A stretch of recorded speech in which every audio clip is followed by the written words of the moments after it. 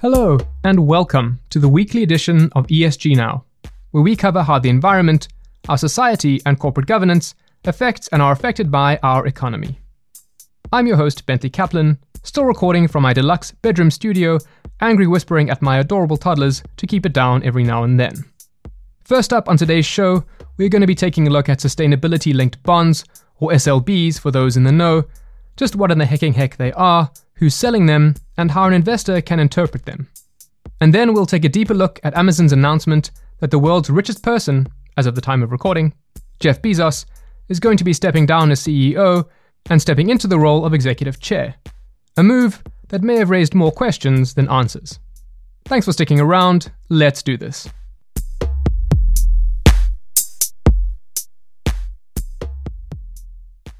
Now, the world of sustainable and green financing is flourishing.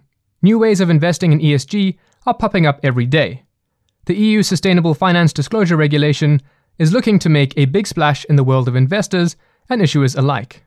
Public companies and national governments are issuing green and social bonds. ESG ETFs is not just a double-barreled acronym, it's a double-barreled acronym that is so hot right now. And investors just want more of it.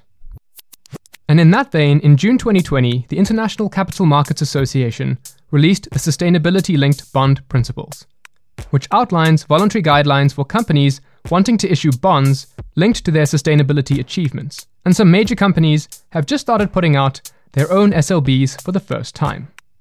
Now, I wanted to try and make sense of these SLBs, and I'm lucky enough to be able to call on a few people in the MSCI ESG research team that could school me on the intersection between bonds and responsible investment. And for this show, I called up Meghna Mehta, who is keeping it real in Mumbai. And right off the bat, I asked her whether a sustainability-linked bond is just a catch-all term for green and social bonds, because they sure sound like the same thing. Green bonds are bonds where proceeds are ring-fenced to quote-unquote green projects, which are typically environmentally friendly projects. Social bonds are bonds where proceeds are ring-fenced to social projects. Examples could be, say, education, healthcare, nutrition, etc. There are a variety of projects that could be social. And of course, they do follow the ICMA principles, the ICMA green bond principles, or the ICMA social bond principles. ICMA is the International Capital Market Association that has developed these green bond principles and social bond principles. In sustainability-linked bonds, we do not have any concept of ring-fencing the proceeds that have been raised. They're really general-purpose bonds. Proceeds could be used for absolutely any purpose that the company or the issuer of the bond desires.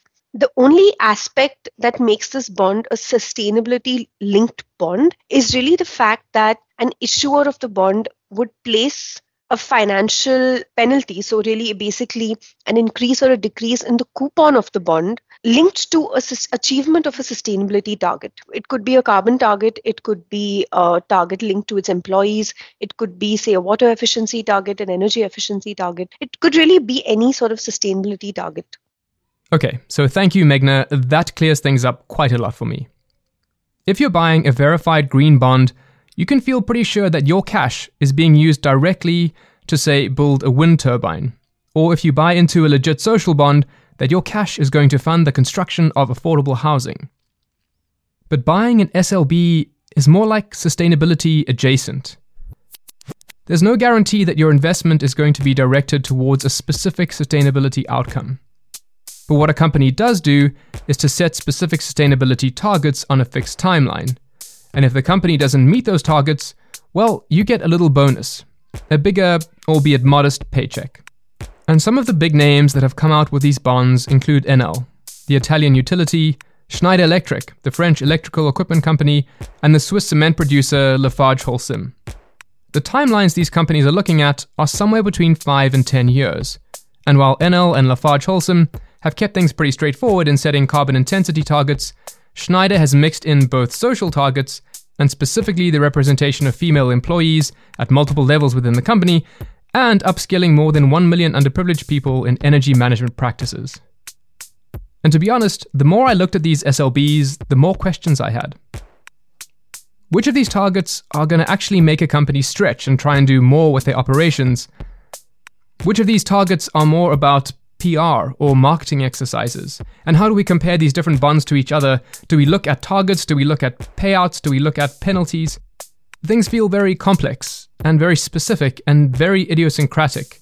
And if these SLBs are going to become a mainstay of the corporate bond landscape, I need to know more. So I asked Meghna, as an analyst and someone who knows a lot about green and social bonds, what are the kinds of things she is going to be watching over the next few years? And what does that tell us about sustainability-linked bonds? First of all, it's also a very nascent market. We just have a handful of issuers that have issued these kind of bonds. So we don't really have a large pool to study them and to really see, well, maybe a year or 2 years down the line, were these bonds achieving their target? If they were achieving their target, was it an easy target in the first place that was set, primarily maybe say for marketing purposes or really to draw attention to the sustainability strategy and not really to push themselves to achieve a certain target. So it's difficult to answer, to really make a judgment on the market as of now. Having said that, I think one of the positives of sustainability linked bonds is that you do have issuers that are, placing this financial penalty on not achieving the target. Even if the target is, say, hypothetically an easier one to achieve than it's not a particularly ambitious target for the issuer, for example. Even then, placing a financial penalty in public on not achieving its target is quite a strong statement for an issuer to make. We will need to study a few more bonds to really see how these targets were set and how the market is really moving. Were these targets realistic in the first place? Were they ambitious in the first place? And how they also link to the overall sustainability strategy of the issuer. And it's not just a marketing tool that they're using. So it'll take a little bit of time to study this. But I feel like it's a step in the positive direction. Bless. And that is why I like talking to Meghna, because she can find a silver lining no matter the story. There's no real way to compare the SLBs issued by Schneider Electric and Lafarge Holcim and Enel to each other to know which one is going to make the company stretch harder or do more. At this point, it's hard to know whether the bonds are more of a marketing exercise or a genuine effort by the company to try and improve itself. One question which I still haven't been able to answer is the investment case, because at the end of the day, an investor in this type of bond is going to make more money if a company misses its sustainability targets. Which is a weird outcome, because taken one way, it's kind of like betting against sustainability. And whether investors buying these SLBs can actually say that their money is achieving sustainability outcomes is a little bit of a tenuous claim. So for now, I really think it's worth focusing on what Meghna highlighted, and that is, these are companies that are making very public sustainability targets that are linked to a financial penalty. And whether or not that target is going to make the company do something fundamentally different, at the very least, it means lots more investors are going to be watching the company's performance and no doubt scrutinizing its sustainability strategy.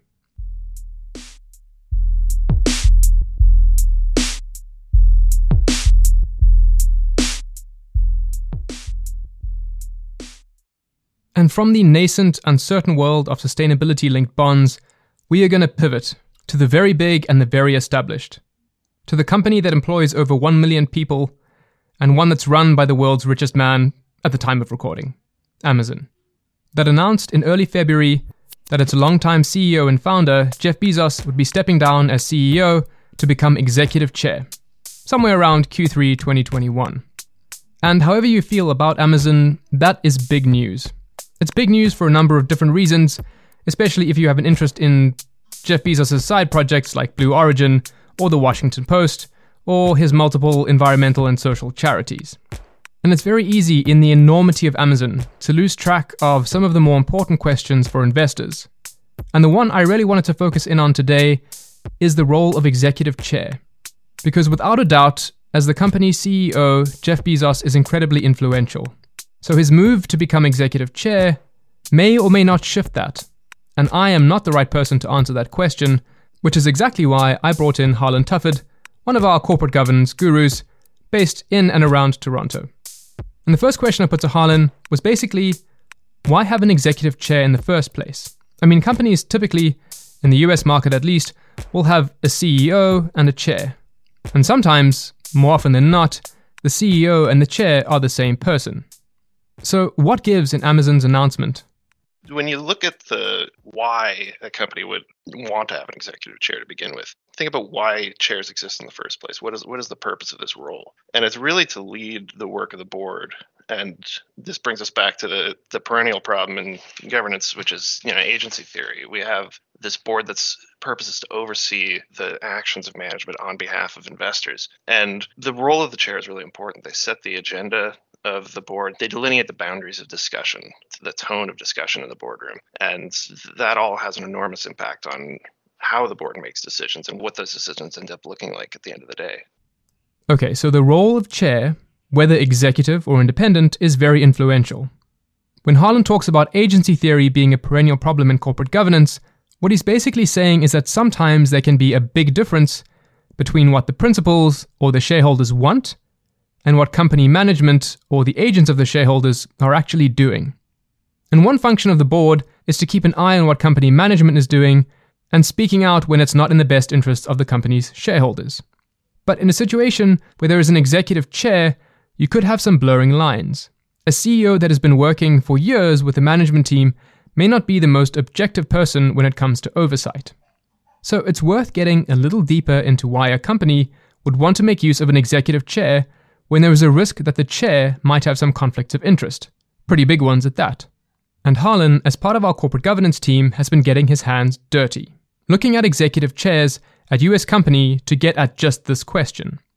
And his research efforts will be coming out a little more formally down the line, but for now, I wanted to get some red hot takes for our lovely listeners. And it breaks down like this. Harlan took a look at the CEOs of US companies that finished their tenure between 2005 and 2020. Of these CEOs, about 1 out of every 3 would end up becoming an executive chair, just like Jeff Bezos is shaping up to do at Amazon. But crucially, the executive chairs and the ex-CEOs in Harlan's sample tended to have brief tenures of about a year before stepping down from the company altogether. And when they stepped down, the incoming CEO would usually take up the position of chair as well. So these short-lived executive chairs aren't really a permanent part of the leadership furniture, which means that they might be there to achieve something a little bit different. They're part of the succession plan. And so their role is to coach the incoming CEO on how to engage with the board, how to engage with the management team they're now leading, and maybe to avoid some of the common pitfalls that they made in their first days as CEO. And after they leave their role as executive chair, the incoming CEO, at least in the United States, generally becomes chairman and CEO, which reflects that about 70% of US companies don't actually have an independent chair. Right. So for most US companies, the executive chair looks a little like a holding pattern, a short-term setup to make the transition of the new CEO and chair just a little bit smoother. But what happens if Amazon goes a different way? Because sure, Jeff Bezos is certainly looking to make a little more room in his schedule so he can have, quote, the time and energy I need to focus on the Day One Fund, the Bezos Earth Fund, Blue Origin, the Washington Post, and my other passions, end quote. But even though the founder and soon-to-be ex-CEO will have his hands full with social and environmental charities, a newspaper, and space travel, Amazon has made no hints that Bezos' role as executive chairman is a temporary gig. And having the executive chair stay on as a more permanent fixture adds up to something very different than just being the opening act for the next CEO and chairman. In that case, the rationale is really more about preserving that kind of animating spark that the founder brings, that institutional memory that they have, the experience that they bring leading the company. But in terms of what that actually looks like the day-to-day, I think it's different for every company. You may have executive chairs who are more involved with the board than they are with the management. You may have executives who are more involved with management than the board. That's something that may not actually be clear to us for quite some time in the case of Bezos and Amazon. Right, so when a company like Amazon has a founder with the old Midas touch, it may not want to let him go just yet. There is something comforting in knowing that even though he's stepping down from the hot seat, he'll still very much be in the room.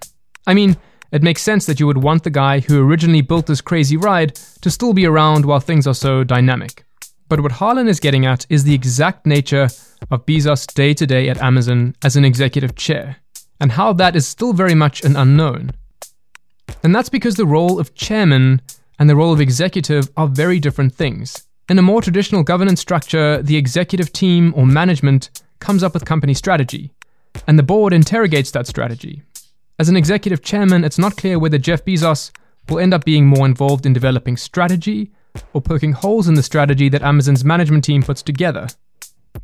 And some investors might be concerned that he wouldn't be in the best position to scrutinize the strategy that he had a hand in developing. The independence issue is concerning, right? What does the whole board look like from an independence perspective? Are there more executives serving on this board other than the chair and the CEO? Has the board established, an independent lead director? Is there some kind of counterbalance to the influence that management's going to have in these meetings based on these two leadership roles? Perhaps most significantly, how entrenched is this board, right? Have all of these directors been serving with this executive chair for the last 2 decades? And if they have, what does that say about their potential ability to push back to make independent decisions that diverge from and may actually be diametrically opposed to the desires and the influence of the executive chair?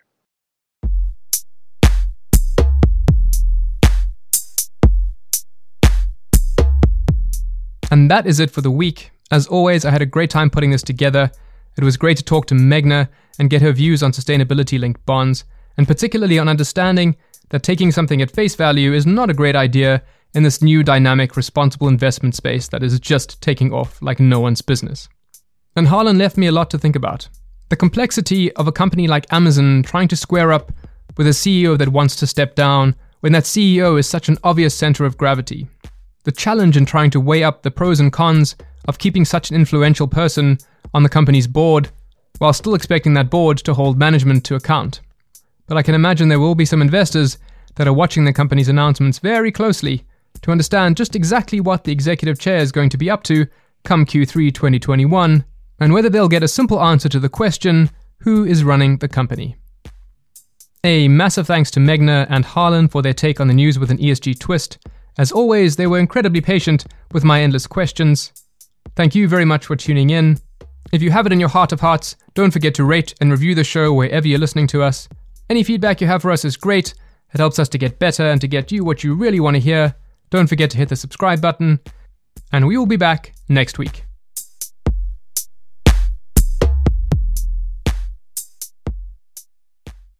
The MSCI ESG Research podcast is provided by MSCI Inc. subsidiary, MSCI ESG Research LLC, a registered investment advisor, and the Investment Advisors Act of 1940, and this recording and data mentioned herein has not been submitted to, nor received approval from the United States Securities and Exchange Commission or any other regulatory body. The analysis discussed should not be taken as an indication or guarantee of any future performance, analysis, forecast, or prediction. The information contained in this recording is not for reproduction in whole or in part without prior written permission from MSCI ESG Research. None of the discussion or analysis put forth in this recording constitutes an offer to buy or sell or promotional recommendation of any security, financial instrument, or product or trading strategy. Further, none of the information is intended to constitute investment advice or recommendation to make or refrain from making any kind of investment decision and may not be relied on as such. The information provided here is as is, and the user of the information assumes the entire risk of any use it may make or permit to be made of the information. Thank you.